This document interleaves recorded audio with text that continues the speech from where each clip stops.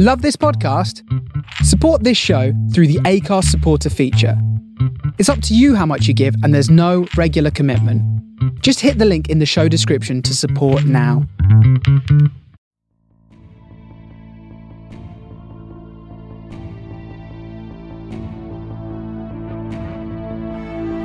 You're listening to SFP Now.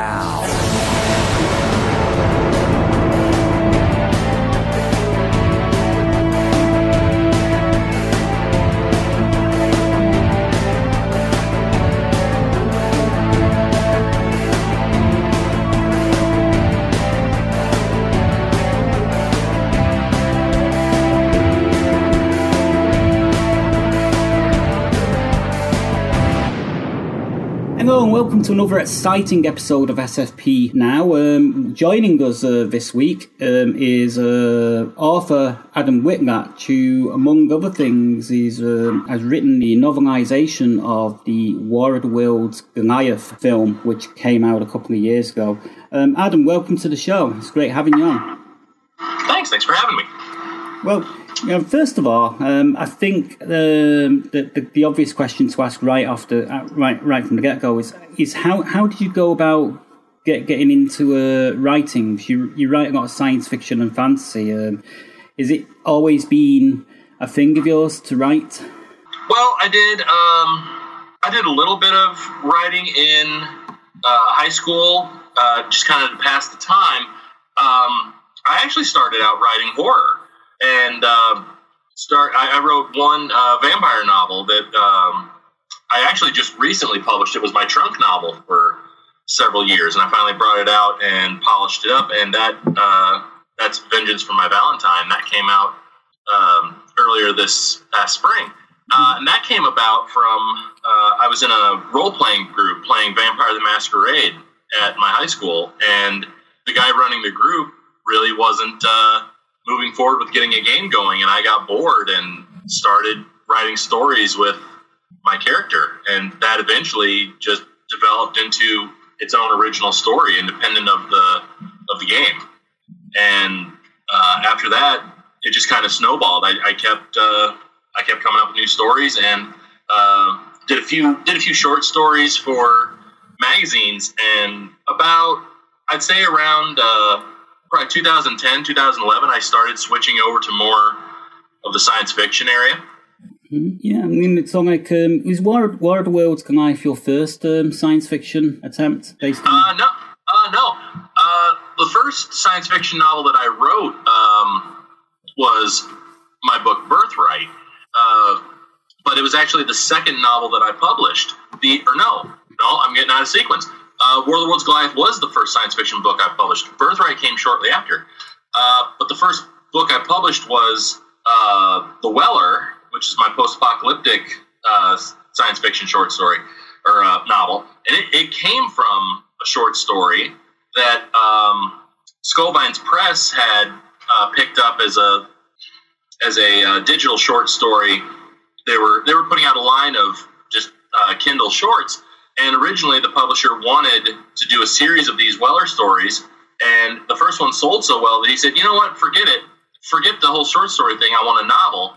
So I wound up having to shift gears, and I was attending college at the time, so I had to juggle trying to earn my degree and writing, trying to turn the Weller short story into a full-length novel at the same time. So yeah, War of the Worlds Goliath was the second novel that I published. Oh, it says here on your website the Weller, A Night of the Cicada. Is that right? Night of the Cicada, yeah. Cicada, sorry. Said that he actually won the 2016 Burlington Bloodbath Short Story Award. That was a lot of fun, and we're actually having the second Bloodbath contest tomorrow, and I get to defend my title.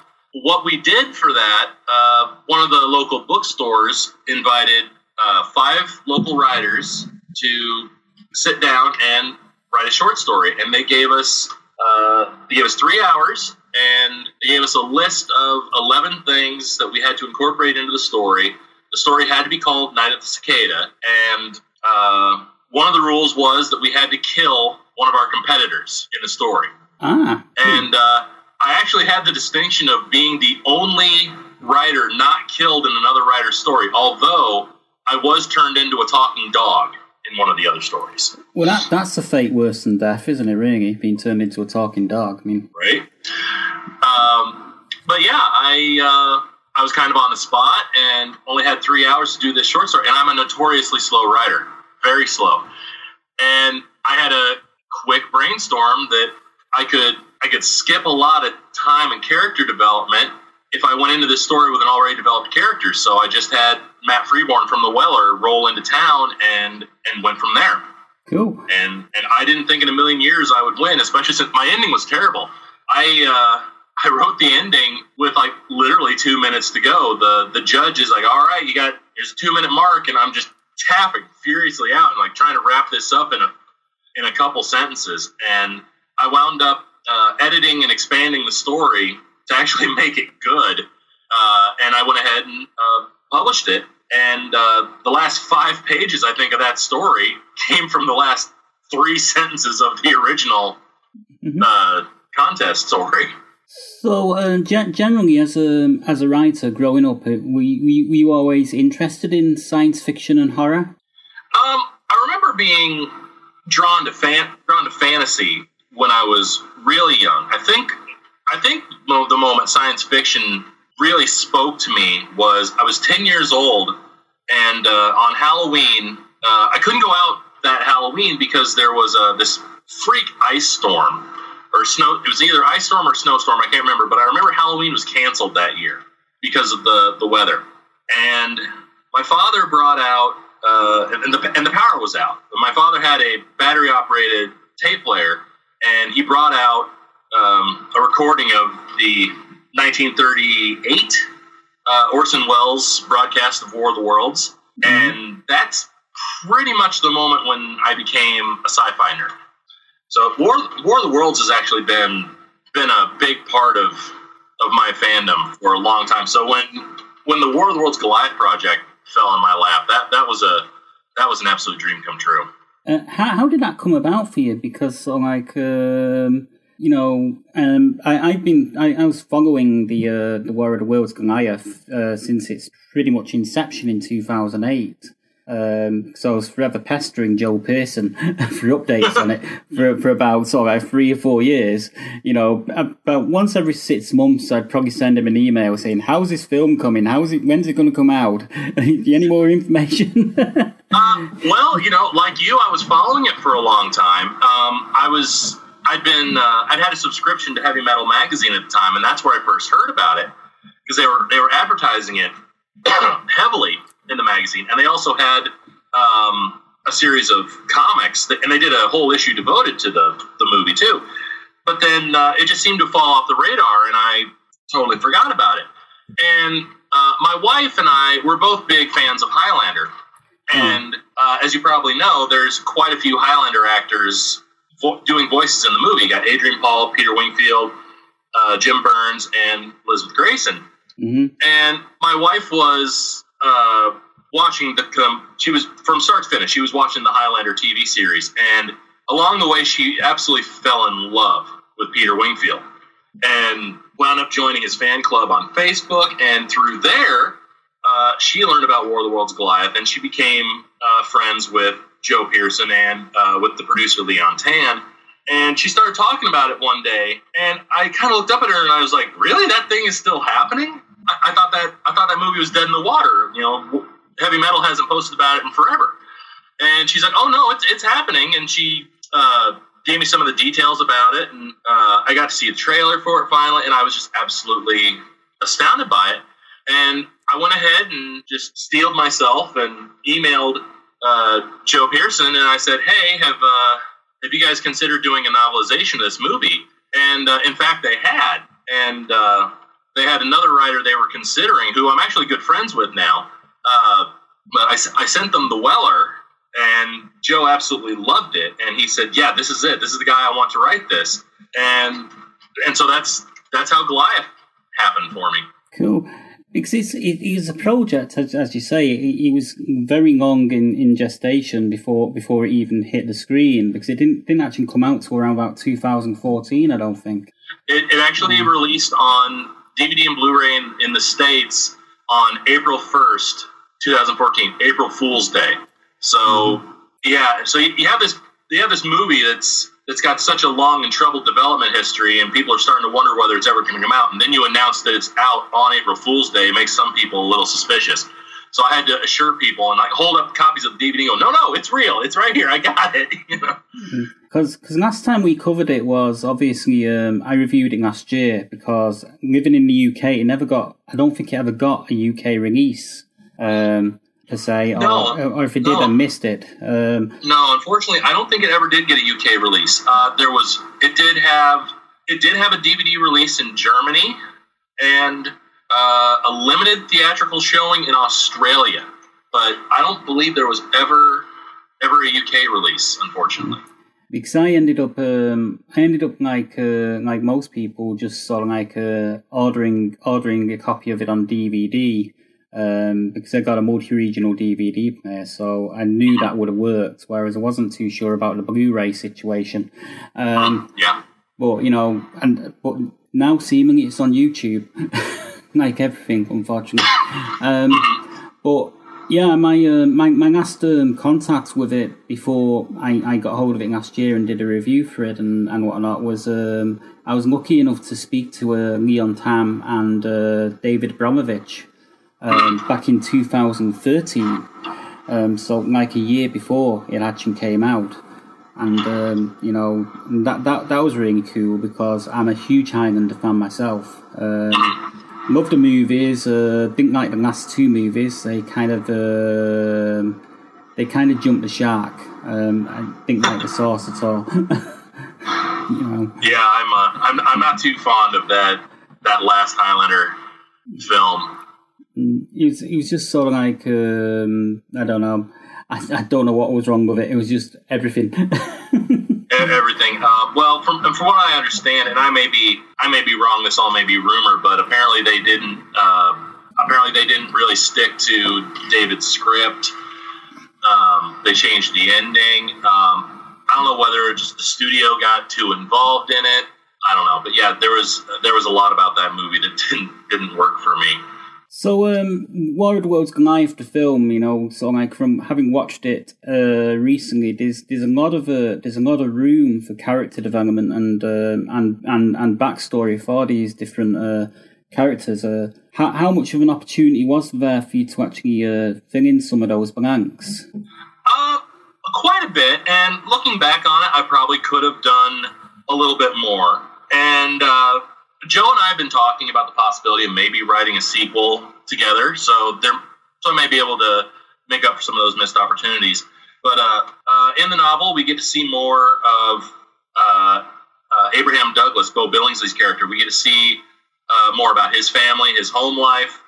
We get a little bit more history about Patrick and Sean the O'Brien brothers, who are played by Adrian Paul and Mark Shepard. We get more of their history. We get to find out why they're so resentful of the English, what happened to them after the original War of the Worlds.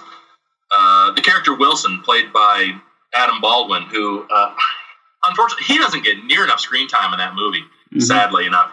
He's only in it for maybe 5 minutes, and he's such a fun, eccentric character. I actually went in and showed what happened to him and his wife, why he snapped, why he's such a crazy individual, and that was really fun to do. I dive a little bit more into Jennifer Carter, who's played by Elizabeth Grayson. I dive into her troubled past with her family a little bit. Unfortunately, I didn't get too far into Shaw's history. I probably should have, but I was getting close to deadline, and I had to kind of wrap things up, and wound up putting in quite a bit of new content as it was. One of the things that Joe specifically requested I do was restore the original opening, because the screenplay actually calls for a prologue where General Kushnerov, in the original War of the Worlds, when he's still a colonel in the Russian army faces down the tripods with an army of Cossacks on horseback. And unfortunately, there wasn't enough money in the budget to animate 1,000 men on horses. Damn. So they wound up cutting that. And so Joe asked me to put that back in, and so that's how the book opens. And then there were a few other. They did have there was an amazing artist named Puppeteer Lee who I've worked with on other projects. He did the heavy metal comic of the original opening, and so I had that imagery to draw on. But they also had other comic stories that Joe asked me to incorporate. So there's the big train sequence that came from a heavy metal comic. My favorite part of the book, there's a character named Lieutenant Chen, who is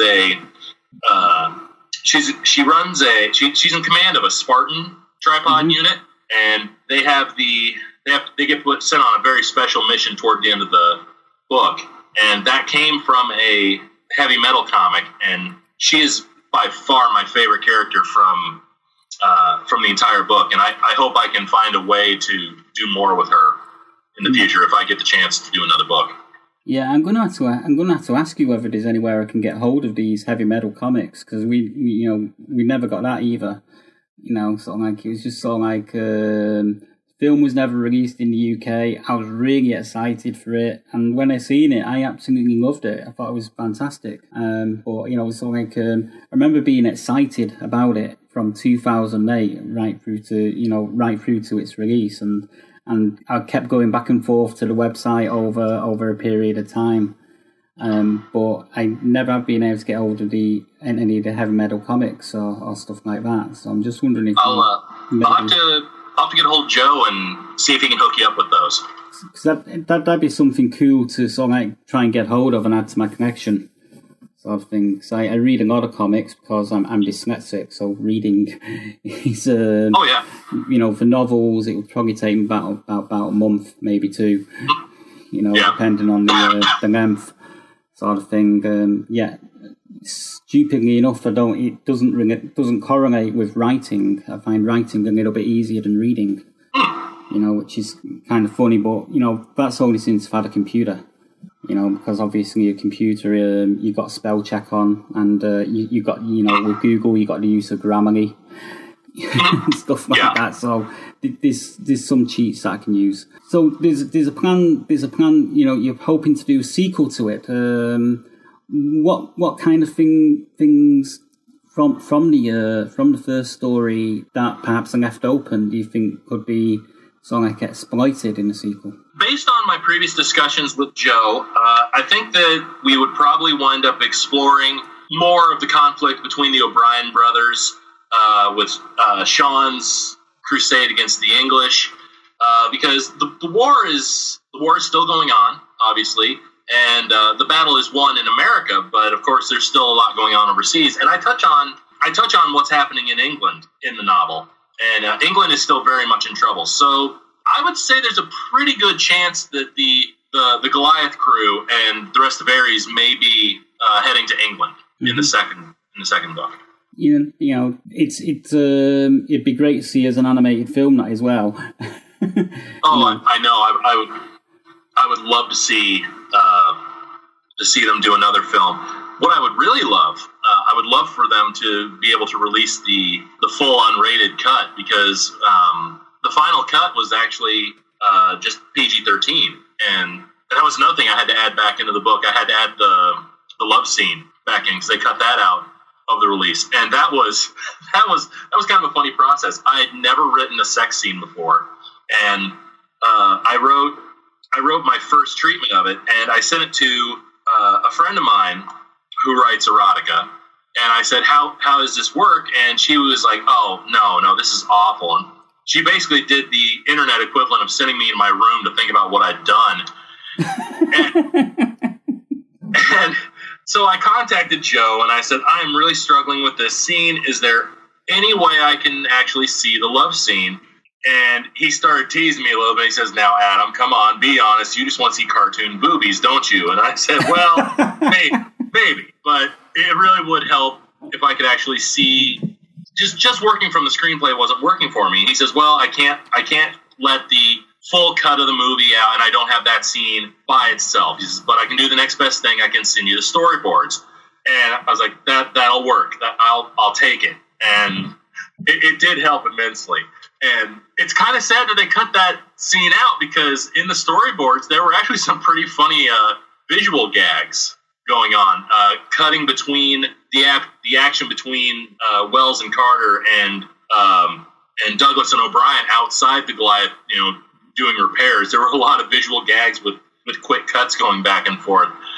And they actually made the storyboards available on the Blu-ray release in the special features, and it's just the storyboards, but they included the voice acting from Peter and Elizabeth, and it's without the actual scene going on. It's kind of hilarious to hear them doing all the dialogue and making the sounds and whatnot. Mm-hmm. So yeah, if anyone out there's got the Blu-ray or wants to get the Blu-ray, that's one of the reasons to get it is the Lovers material on the special features. I'd tell you what, as someone that's actually studied theatre and I did performing arts and theatre arts way back about 20 odd years ago.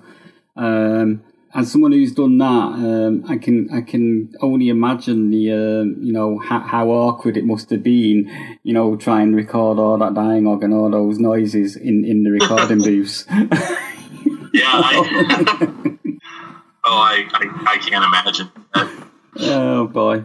But yeah, one of my favourite things about the whole War of the Worlds Goliath thing was, it was kind of like just prior to World War One, and I just loved the how meta it was with with the use of various historical figures such as Teddy Roosevelt and stuff like that. Did you get to do much more writing for Teddy Roosevelt in the novel than we're seeing on in the film? A little bit, probably not as much as I would like to. One historical character that I did expand upon, though, it's only briefly mentioned in the movie, is Franz Ferdinand and his assassination in Sarajevo. I did so much research on him, and there's several conflicting accounts of his death. I had to basically just assemble the best narrative I could from the most common elements, and also give myself a little bit of freedom, because this is alternative history after all. But I learned more about World War I researching this novel than I ever did in school. There's just so much going on, and my father, when I was growing up, he was a school administrator. But before I was born, he was actually a history teacher, so I wound up drawing on some of his knowledge as well. I didn't really expand any more on Tesla or Roosevelt or even the Red Baron. Most of my expansion was, I was concentrated on Franz Ferdinand and his assassination, and I of course incorporated his feelings about the Martians into that, and how he, right before he was assassinated, he was considering recalling troops from Ares, and Roosevelt's silly little effort. Now he thinks the Martians are conquered because of the germ, and yada yada yada. If I do get the chance to write a sequel, then yeah, absolutely. I think I'll probably do a bit more with Roosevelt and Tesla. Yeah, I mean Nikolai Tesla. That is one really interesting character. That song doesn't get the credit he deserves, really. In terms of having come up with the alternating current and all that stuff. It's sort of like Edison seems to have got a majority of the credit for sort of having been the inventor of pretty much everything electrical. That is one thing I would like to do with a sequel. I would actually like to bring Edison in and maybe do a fictionalized version of his rivalry with Tesla. I mean, maybe Edison's developing reverse engineer Martian tech of his own to rival Tesla's. I mean, that could be a fun thing to play with. Yeah, that would be fun. I mean, another fun thing to play with, but this would probably take place later in the First World War, would be, are you familiar with the Angels of Mons? No. Oh, it's basically a story from the from the First World War in Mons, France. There was sort of like a group of English troops they'll caught behind enemy lines, sort of thing, and the story is that they sort of like seen these angels which supposedly protected them from certain death or something like that. It's an interesting story. It's a bit of a, there's a lot of dubious, information out there about, whether it's true or not, or whether it actually happened, or what actually happened. But it's sort of like, it's one of those interesting sort of like World War One stories. I'll have to look that up. That does sound interesting. There's all sorts of fun stuff from that period in history that you could probably pull from and put into fictional. Absolutely, yes. It's I kind of love stories that are kind of meta, that sort of like give I remember seeing a film some time back which was kind of like speculating, what if the Nazis had won the Second World War, and it gave you an alternative narrative as to what the world would be like, and stuff like that. And I just love stuff like that. Oh yeah. But in terms of your non-Warred Worlds books, is you did you did, we was talking about shortly before the Weller. What can you tell us about that? What was the genesis of that idea? In terms of it's actually kind of a funny story how I came up with the Weller. The Weller, I was washing dishes one day, and I had Mad Max Beyond Thunderdome on TV just as kind of background noise. And it got to the part where Max is walking into Bartertown, and he runs into the water merchant who's trying to sell radioactive water. And that little scene kind of nagged at me for a little while. And I got to, when I write books, my main purpose is to answer some kind of question. And that's how my notes go. If I die and someone tries to finish one of my novels, they're going to be so confused because my notes are so incoherent. They're mostly a string of questions and answers. And my question was, how would people get clean water in a post-apocalyptic world? How would they ensure that their water is clean? Who would have that job, and what would that job be like? And so I set out to kind of answer that question, and what I wound up with was this really rough, world-weary anti-hero in a muscle car who just, trusts nobody and has to go to extreme measures to protect his cargo. And originally it was just going to be a single standalone short story, and then my dad absolutely loved it, and he begged me, just insisted, it's like, you've got to write more of these. And then I tried writing more short stories, and then of course the offer to write a novel came along, so I nixed the short story idea and just pulled all my ideas together. And it just so like I'm probably gonna have to check that out. I think a bit of a post-apocalyptic sort of like science fiction. It's a genre we're seeing a lot of at the moment. Do you think is that the sort of like is that the subgenre of science fiction you prefer, the post-apocalyptic stuff? I wouldn't say I prefer it. I mean, I just kind of got pulled into it because of that one story that turned out to be so popular, and people are just demanding a sequel from me. The sci-fi story that I'm really passionate about is my other novel, Birthright, which is the first volume in a planned trilogy, and it's about it's got a little bit of everything in it. You got the farm boy who's humanity's last hope. You've got the quirky alien sidekicks. You've got power armor. You've got killer robots. You've got a power hungry warlord. That book is really my love letter to science fiction. Yeah, it sounds like it. I've just been reading the synopsis here about alien warmongers having cloned an ancient emperor. Yeah, the book opens with this gray alien who comes from a race called the Sainso, overseeing the excavation of Genghis Khan's tomb, and they steal Genghis Khan's silver sarcophagus. Cool. And it leaves the reader wondering, well, what the hell are they going to do with that? What I'm interested in knowing is what prompted you to choose Genghis Khan. There's any number of emperors and dictators you could have picked. Well, really, if aliens were going to clone an Earth warlord to try and conquer the Earth, probably the best bet they would have is somebody who damn near did it. Mm-hmm. So and he came close. I mean, at least the known world at the time, he came very close. Yeah. And his Genghis Khan's legacy extends even today. I mean, I believe it's 25% of the world's population is descended from him.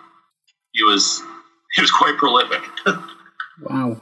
Yeah, I mean, that's like, remember watching that, he was kind of used a lot of creative license, obviously, but I remember quite enjoying that Netflix series, Marco Polo, where he was in the court of Kublai Khan.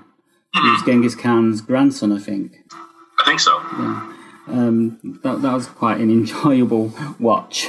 The first season, the second season, not so much. But it was sort of like, it was a very interesting thing. You've also done a short. You've got a short collection of poems and short fiction, which is called October Ballet. Is that kind of like as near as anyone's going to get to sort of maybe getting hold of some of your earlier work? Yep, a lot of that is my earlier short fiction. A lot of my horror stuff. That's where you'd find it. Mm-hmm. Lots of zombies. Some of my haiku. That's really the only poetry I do. I've never really been very good with poetry, but haikus are okay. I mean, I can at least count to 5 and 7, so I can handle haiku. Yeah, I can do that. I mean, I'm trying to convert my poetry into lyrics at the moment because I'm a bit of a budding guitarist. Been playing for about 6 years. So I'm trying to sort of like capitalize on the fact that I now know a few things on guitar that I can sort of like do, and I'm trying to capitalize on that and sort of like fuse my writing to the guitar playing and see if I can sort of like come up with some lyrics and stuff at the moment, which is not a lot of fun. So I just can't seem to think of my poetry as musical because my poetry nothing necessarily always rhymes. Yeah. I've tried songwriting before. That's definitely not my area of expertise. Yeah. But so it says in your blog that you're a bit of a guitarist yourself as well. Yeah. My son and I both started a couple of years ago. And unfortunately, my guitar player, he owned a small music store nearby, and he wound up closing shop and moving away. So I've been without a teacher for a while. My son has been playing with the school band for the past couple of years, but I actually need to have a talk with one of his teachers because he was informed yesterday that they don't want him to play guitar anymore. They wanted to switch to bass, and he's not on board with that. Because he's very proud of his guitar. He bought it with his own money, and it's his baby. Yeah, so I need to get words with them. I wouldn't be on board with that either. I mean, sort of like anyone can play bass. I'm joking. Of course, not anyone can play bass, but it's sort of like if you kind of play rhythm guitar or you play lead guitar. And that's what you feel safe and comfortable with, then that's what you should be doing. Right. So it's one thing being asked to do something, but if you're comfortable doing something and you're confident in that area, that's what you should be allowed to do, really. Right. Another thing. This is the last thing I kind of want to ask about is Oceanus Act 1. It's a comic book. Oceanus was a media tie-in project that I was working on a couple years ago that just kind of wound up moving on without me. I had a deal with them to write a novelization and that short story. And the short story was supposed to be a teaser for the longer film. The comic book, Act 1, was a direct adaptation of their, I believe it was like a 32-minute short film that was kind of a teaser for a longer feature-length film that still has not come to fruition. And my short story was supposed to give a lead into that, and everything I wrote is now non-canon. But I did have a lot of fun with it, and of course I get to share a byline with Malcolm McDowell, which is I just noticed that rather cool. Yeah, that's he provided a voice in the short film, and from what I understand, his role has been expanded in the full-length film. I do wish the filmmakers the best of luck on that, because it really was a really fantastic project, and I hope that it finally comes out. I'd love to see what the final product is. But from what I can tell, it's evolved quite a bit since I originally signed on to do the project. It'd be interesting to see that. I mean, it'd be interesting to see a lot of novels and comic books are actually being done right now. Eventually make it to film, because unfortunately right now the movie theatre seem to be packed with franchise films, and it's sort of like leaving little room for anything else. So there's a lot of independent films it's a lot of good ideas being passed up for the safe bet of a franchise film. Right. Which is of course, lots and lots of reboots. Yep. Too many reboots. Yeah. One reboot I am excited about, though, I'm kind of excited to see the new Halloween movie that they're coming out with this year. It's going to completely retcon all of the movies after the first one. So I'm kind of interested to see how they go with that. I've always been a fan of that series. I thought they'd already rebooted the Halloween ones, or am I thinking about Friday the 13th? They rebooted both, actually, because Rob Zombie did 2 Halloween movies, and but now John Carpenter is going back to the originals, and then they did a reboot of Friday the 13th back in 2009, I think, and which I liked it. I really did, and it had Jared Padalecki, and I'm a big Supernatural fan. The only problem I had with it was the whole time I was waiting for Dean to show up and save him. Waiting for Jensen Ackles to show up, but he never does. I really liked that reboot, but apparently it wasn't well received, and they were planning to reboot it again sometime in the past couple of years, but I guess there's some lawsuit over the rights, and production got halted. Supernatural fan myself. We're just wrapping up the last season that recently aired in the States. We're coming towards the end of that now here in the UK. Yeah, I'm way behind on it. It's all on Netflix. I need to catch up on it. But, they did a fantastic episode called Scooby Natural, where they went into the world of Scooby-Doo. That was just funny. Oh, that was so amazing. I can't believe it took them that long to do that. Oh, it was just good. I mean, I've enjoyed a lot of the fun episodes they've done. Where I think they did the Christmas episode where Sam and Dean were kidnapped by that nice old couple who turned out to be such a nice old couple. and they also did the one with the classic Universal horror versions of Dracula and Frankenstein and all that. And that was quite that was a good one too. I love that. I'm a big fan of the Universal Frankenstein movies. I love those. That's one of my, along with listening to the War of the Worlds broadcast every Halloween, that's one of my traditions. Is I've got the Universal Frankenstein Legacy Collection, and I watch all those. Yeah, Bela Lugosi as Dracula, and Lon Chaney as a Wolfman, and sort of like I remember, back when I was in my late teens, Channel 4 would actually air those every Friday night. So, oh wow! So instead of being the normal teenager that went out on a Friday night, I just stayed in and watched those films.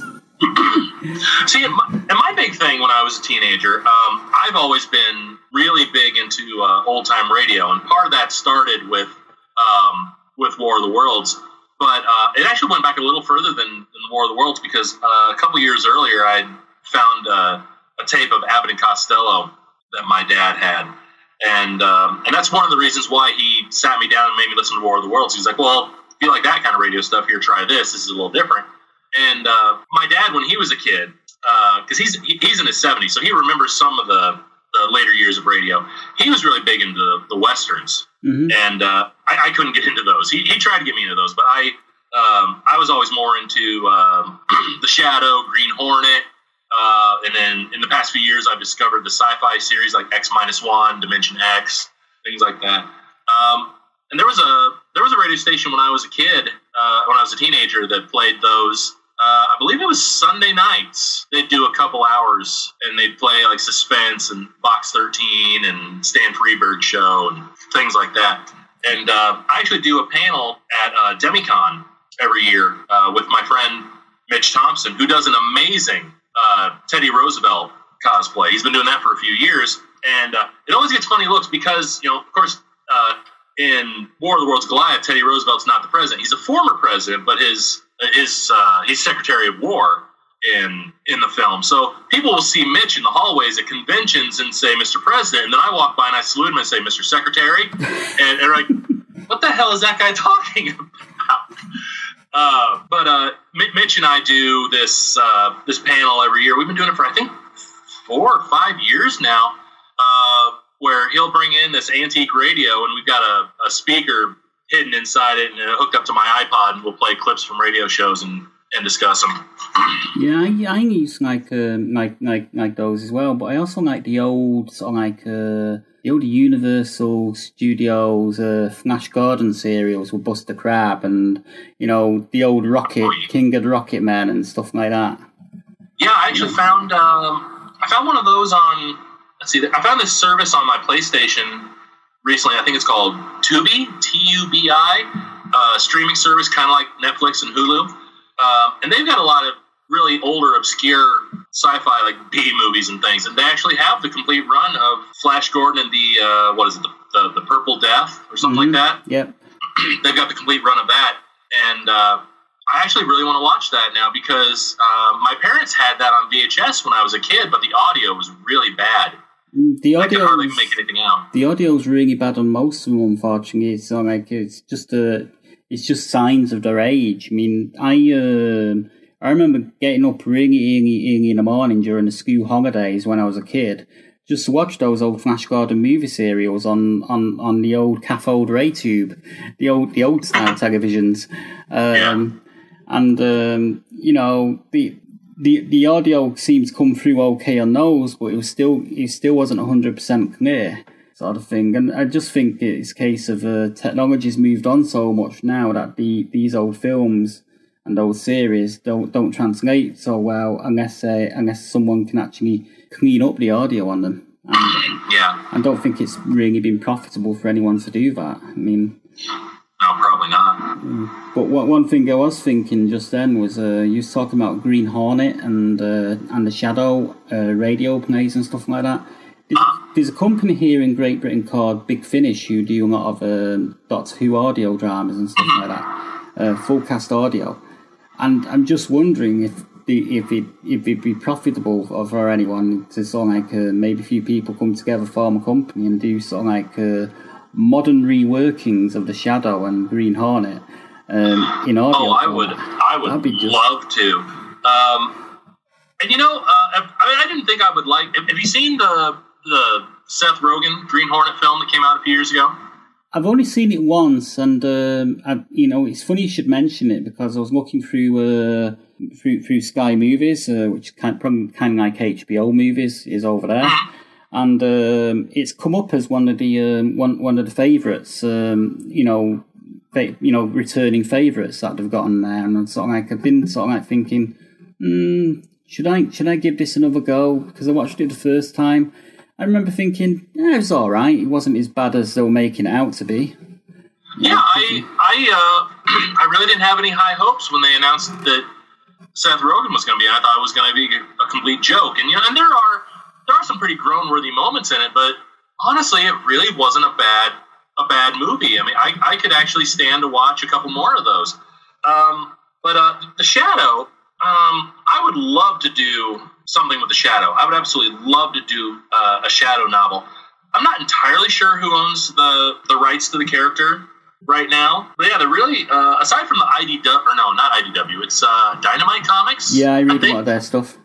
is doing a Shadow series, or at least they were, and they were also doing the Spider, kind of resurrecting some of those old pulps. Now, they've done quite a lot of good Doc Savage stuff as well.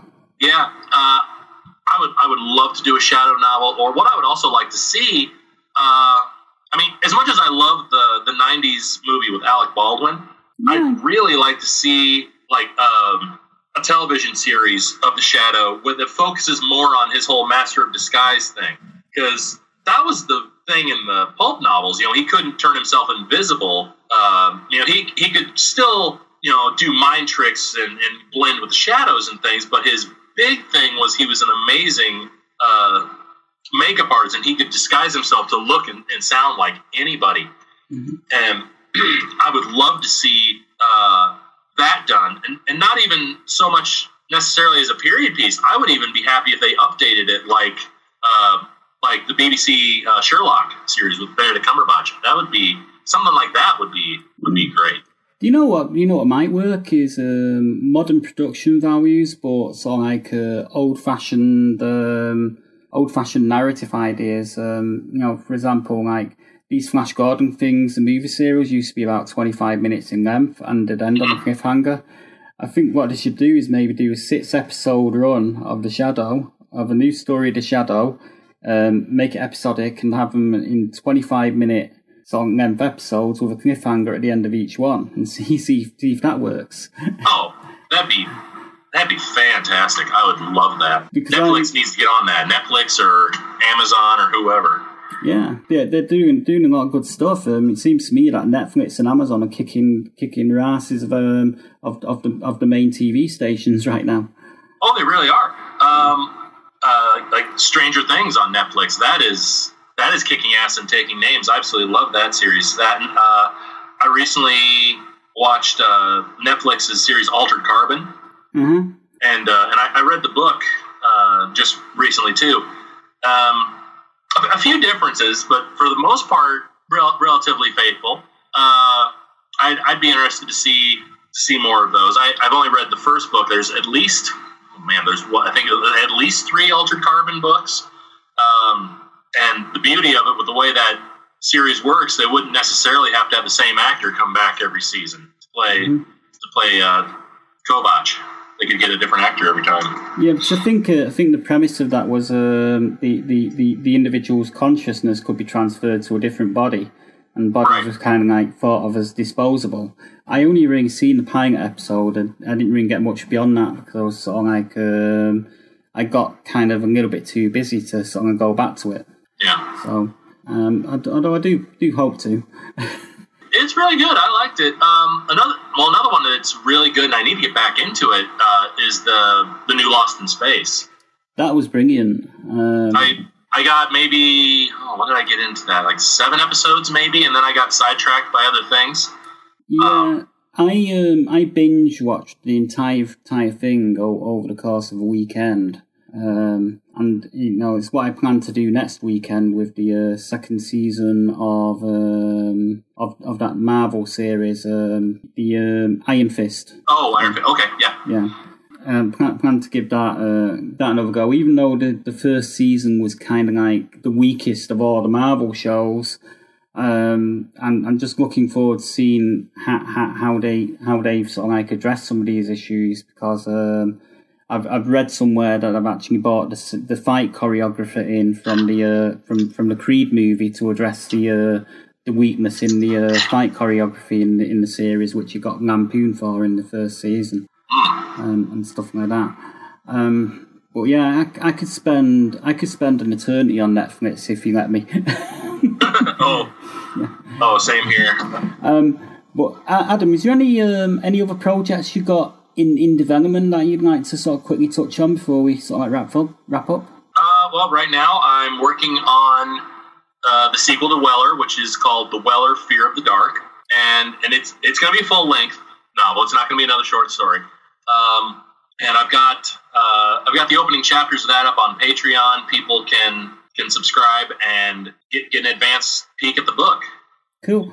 it's been great having you on, and hopefully we can do this again. I've found talking to you really fun and nice, absolutely.